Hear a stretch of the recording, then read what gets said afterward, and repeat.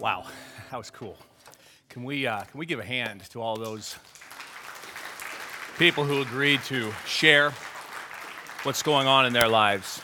It takes a lot of courage to put yourself out there and to speak in front of a large group of people like they all did, and I'm very thankful that they did. And quite honestly, the words that they have to say and what Kaylee is going to do here at the end of the service is going to be a far greater testimony than anything even I believe I'm going to say today. But I do want to share some thoughts and words this morning, words of encouragement and words to sort of wrap up this entire series. If you have spent any time with young kids, you know that there is one common question that they're always asking. Why? Why? Every decision that's made, everything they've been told, there's always a follow-up question that says why. And I think why is an important question, and I think there's something fundamentally important about always being able to understand why we do anything.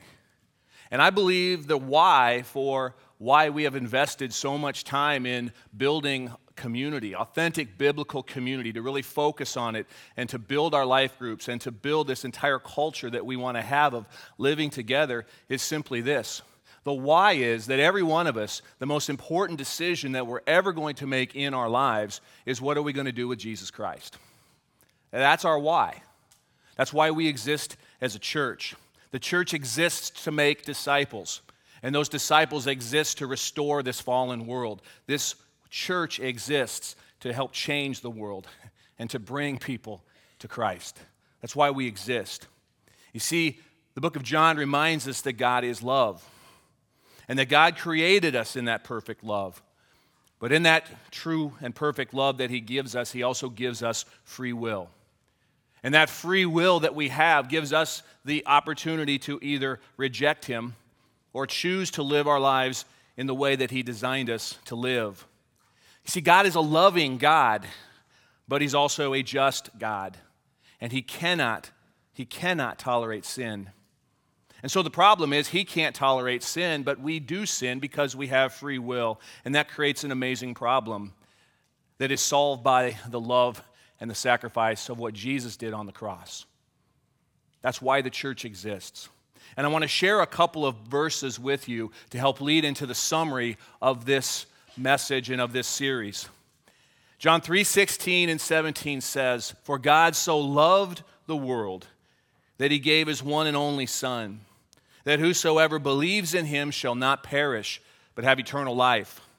For God did not send His Son into the world to condemn the world, but to save the world through Him."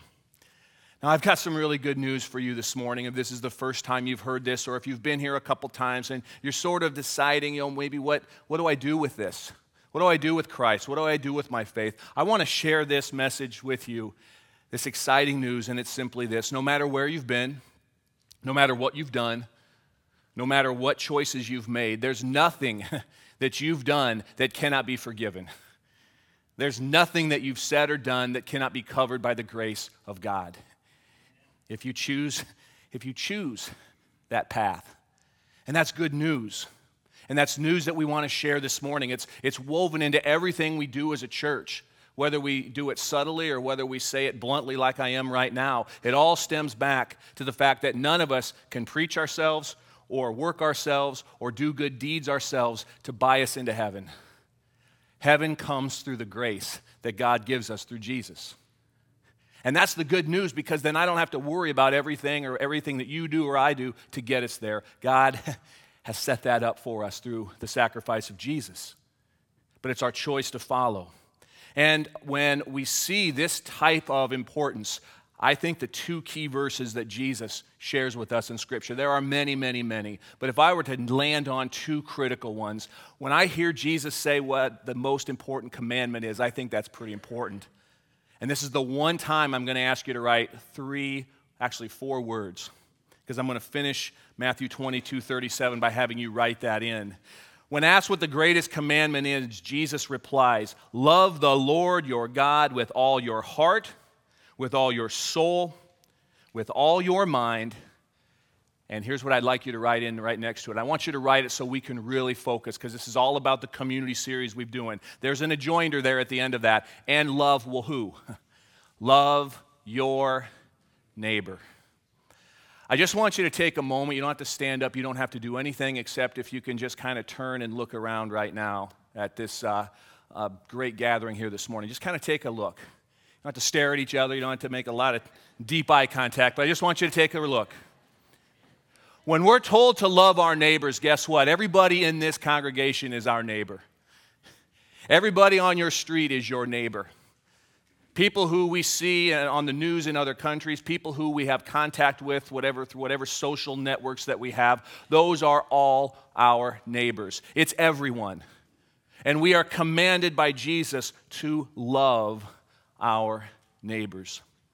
And the second thing I want to make sure that we're completely focused on as we wrap up this series and we move forward in community is where we need to stay rooted all of the time. I have said this verse so many times, but as research tells us, we sometimes have to study things dozens of times before they become imprinted in our hearts. These are verses I keep repeating because I want them to be part of our DNA of this church. And it's John 15, 5 through 8. Jesus says to his disciples as he's departing from them, these are sort of some of his final words while he was with them. He says, I am the vine, and you are the branches. If you remain in me and I in you, you will bear much fruit. But apart from me, you can do nothing. If you do not remain in me, you are like a branch that is thrown away and withers. Such branches are picked up, thrown into the fire, and burned.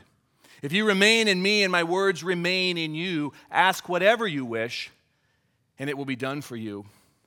This is to my Father's glory that you bear much fruit, showing yourselves to be my disciples. It's so simple and yet it's so profound, isn't it? If you just stay rooted in me through prayer, through study, through your lives together, I will bless you. I will give to you. I will provide for you. And I will bring you unimaginable joy while you're walking through this life here on this earth. But when we separate ourselves from that vine, when we start going our own way, when we start getting distracted with the things that in life that are not connected to the vine, we've all walked down those roads too. And those roads are painful and they're difficult. And so our focus on why we do community is we do community to stay rooted into God and rooted into each other. That's what it all boils down to. And I want to share with you, we're going to be doing a long survey of the book of Acts at the start of the new year. I'm really excited for it. It's the emergence of the early church. It's the original church, the first church. And there are two key things I want to share with you today as that ties to our church. In Acts 2:38, Peter says, repent and be baptized, every one of you, in the name of Jesus Christ for the forgiveness of your sins, and you shall receive the gift of the Holy Spirit. And notice what happens within these churches that are forming. They devoted themselves to the apostles' teaching and to fellowship. Keep this in mind. Teaching and fellowship. To the breaking of bread or communion and to prayer.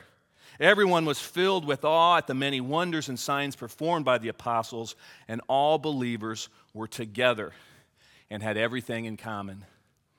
That's one more little image I want to give you as we go through some of the key verses that we studied these last few weeks. When we live in biblical community, we are together and we bring our commonalities to the foot of the cross. That's what we do. And I want to leave you with just one image before I go through some of these verses, because to me, it's one of the best analogies that I can think of when I think of life in church, life in life groups, and in life together. About 10 years ago, I had a chance. Had a good friend with the 185th up by Sergeant Bluff, and had a chance to ride on one of their boom planes. If you've ever seen these things or have you ever been on one, they are amazing. And their sole purpose, and they were on a training mission that day, and another friend and I got to go up and watch what was going on. These planes are designed to simply be up in the air, and they are full of fuel. So that when fighter jets are going out on their missions, they go out, they do their mission, they come back, and they refuel with these boom planes. And so there's this gigantic tank of a plane sitting in the air, and all of a sudden, from the view that we had underneath this plane, we saw these fighters just coming up, one after another. And one at a time, just like clockwork, a fighter would come up, and they would actually pull the plane up some kind of a spigot. That's kind of hard to explain. But this spigot comes out of the bottom of the plane. The fighter jet comes up. The spigot connects with the fighter jet, and that fighter jet gets fueled up. and that fighter jet would then take off. And then another fighter jet would come up, and the spigot would go in, and it'd fuel up, and it would take off, and it would take off. And that's the purpose of this boom plane. And you know, when I think about Life Group, and I think about church in general, I think of this analogy. Because every day when we leave on a Sunday and we go out into the world that we're serving and the world that we're working in, isn't it oftentimes we sort of run out of steam? We run out of gas, we get tired, we get worn down, we get beat up, and where's the best place to refuel? It's to come right back to that Life Group. It's to come right back to this church. And it's through the energy of worship, and it's through the energy of prayer, and it's through the energy of studying Scripture that we get refueled to go back out and do the work that God is calling us to do.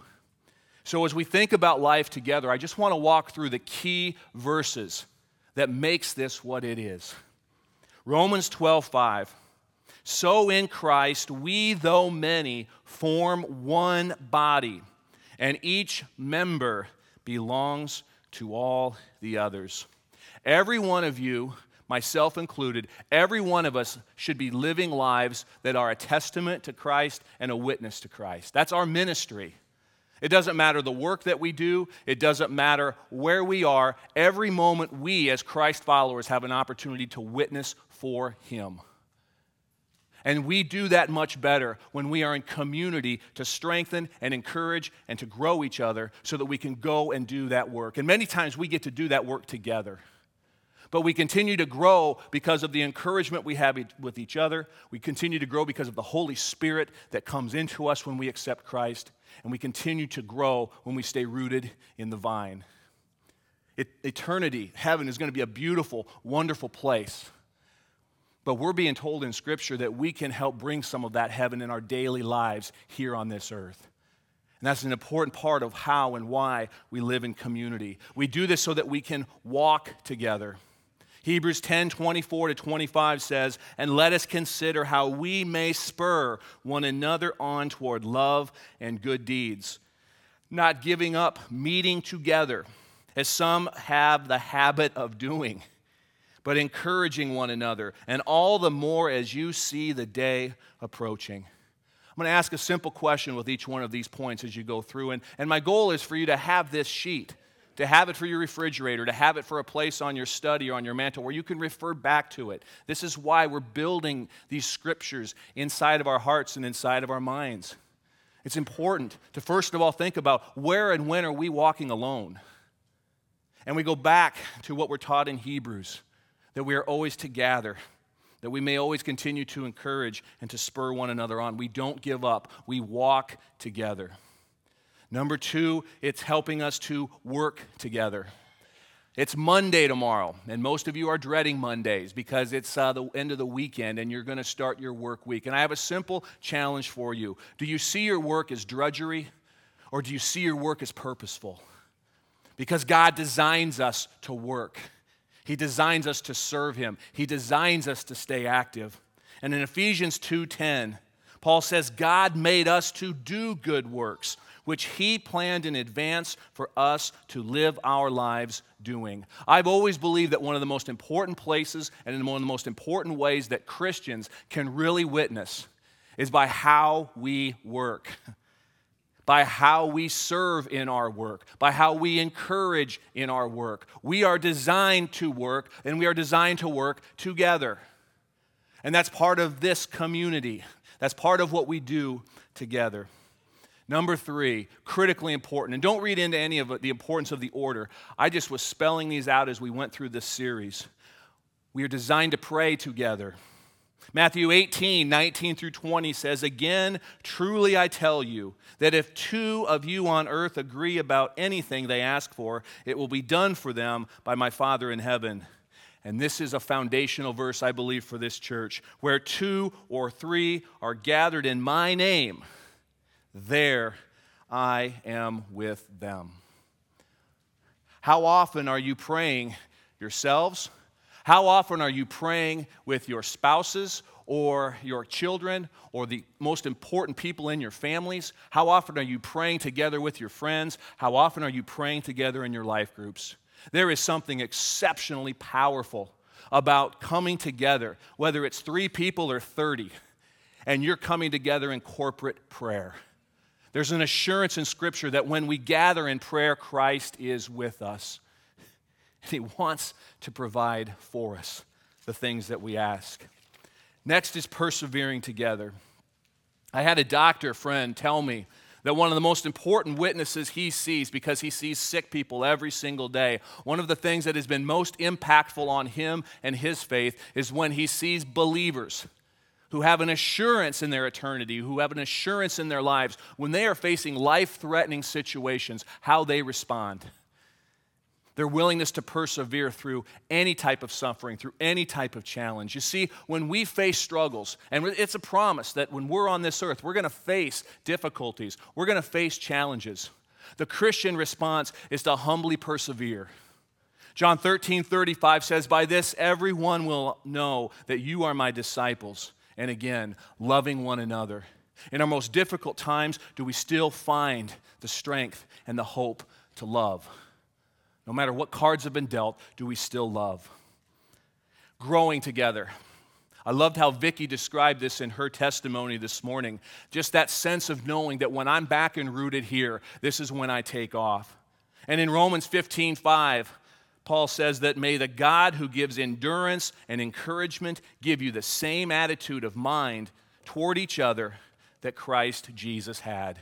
We should have an interest in making sure, as Grady talked about, looking over the fence of our neighbors, we are looking out for each other. We are growing each other. We are spurring each other on.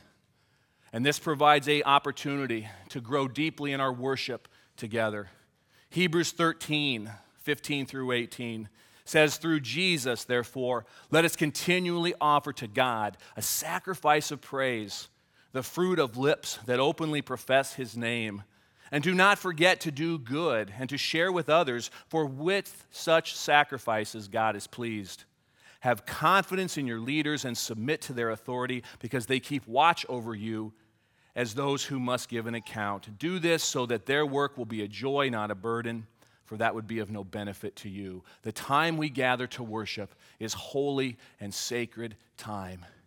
We spur each other on, we connect with God, we refuel ourselves in worship. And might I remind you that every experience you have, every opportunity you have, wherever you are, there's a chance to worship God through prayer, through observance of His creation, through interactions with each other. We always are worshiping together. And the final 3 I want to walk through here with you as well to kind of close here. And these are key ones. We love together. I have really been mulling over last week's sermon myself and that verse of 1 Corinthians 13:7. Love always protects, it always trusts, it always hopes, and it always perseveres. And that idea that we're always paying attention with love, we're always looking out for each other, we're always making sure everyone around us is taken care of. That's part of living in community and loving each other the way Christ loves this church and the way He loves you. Are your close relationships, are the most important relationships in your lives rooted in the kind of love that protects, trusts, hopes, and perseveres? That's a guiding question that we should be asking ourselves all the time as we examine the key relationships and how they're going in our lives. We serve together. Spent a lot of time hearing about some of the exciting things that groups are doing, that we're doing together to serve the needs around us. And there are needs everywhere. And we see them, we know them. The question is, what are we going to do about it as Christ followers? And in Romans 12:1, we are spurred on to offer our bodies, offer everything we have as living sacrifices, holy and pleasing to God. This is your spiritual act of worship. Serving is worship. And it's kind of cool how that connects. And finally, I want to share this last one, and this was a big subject of what we talked about last week. Christian community reflects where we belong together. And I just want to share this from Ecclesiastes chapter 4. 2 are better than 1, because they have a good return for their labor. If either of them falls down, one can help the other up. But pity anyone who falls and has no one to help them up. Also, if two lie down together, they will keep warm, but how can one keep warm alone? Though one may be overpowered, two can defend themselves. And I would encourage every family in this church to find some place to write these words, this last part of this verse, because I love the image. A cord of 3 strands is not quickly broken. I love that. If you want to describe what community looks like, start right there. When we're banded together, even 3. Now imagine 100. Now imagine 150, 100, 200. Pick a number. When we are banded together, we are not easily broken. So that's the why. That's the why we invested in 7 weeks of studying how to grow community within our church. I want this to be part of the culture that we have moving forward. That everything we do is in the focus of how we're doing it together for the glory of God. And so here's my invitation this morning. My invitation is simply this. If you're not at the point where you believe yet, I'm going to encourage you. Believe. If you're at the point where you have belief but you're not quite ready to follow, I'm going to ask you a very blunt question. What's holding you back? Take the step and follow Christ. And number 3, once you are a follower, what is keeping you from connecting with each other? Connect next. Because when we believe and when we follow and we connect, there's one big step left, and that's where God can unleash the world for us. That's where we go. We simply say, I'm ready to go. I'm ready to go and serve. I'm ready to go and persevere. I'm ready to go and worship. I'm ready to grow in love, and I am ready to simply go. And that's what this is all about. Each person in here with the opportunity to use their gifts to be charged in this community, to charge up in this community, and then to take those gifts out and go and serve in the ways that God has designed you to serve. We should never tire with the goal of advancing the kingdom. That's why we exist, and that's what we do. So I want to close today with what I think is the perfect example of that next step. Aaron and Kaylee are going to come out here in a second. Kaylee has made a decision for Jesus. And we celebrate that. That is awesome. That is the most exciting part of doing church, of being together, to see young lives wherever you are in whatever stage, to see a life change and to see a commitment for Christ. And I'm going to turn this over to Aaron in just a second. But I want to close with this thought before I turn it over to Aaron. Kaylee's making a huge decision today to follow Jesus. It would be malpractice on our part as a church to say, hey, great job, Kaylee, good choice, and then to sort of let her be off on her own, wouldn't it? That would never make any sense. She's going to make a decision today, and this is the time when the church gathers around her and says, we're here to spur you on. We're here to worship with you, to care for you, to pray with you, and to help you grow. Why is that any different for any one of us living in this community together to consistently and constantly give to each other that love of Jesus? As I said before, the testimony is on the screen. And the testimony you're about to see, that's what this morning is all about. So I'm going to step out of the way, and I'm going to turn it over to Aaron and Kaylee.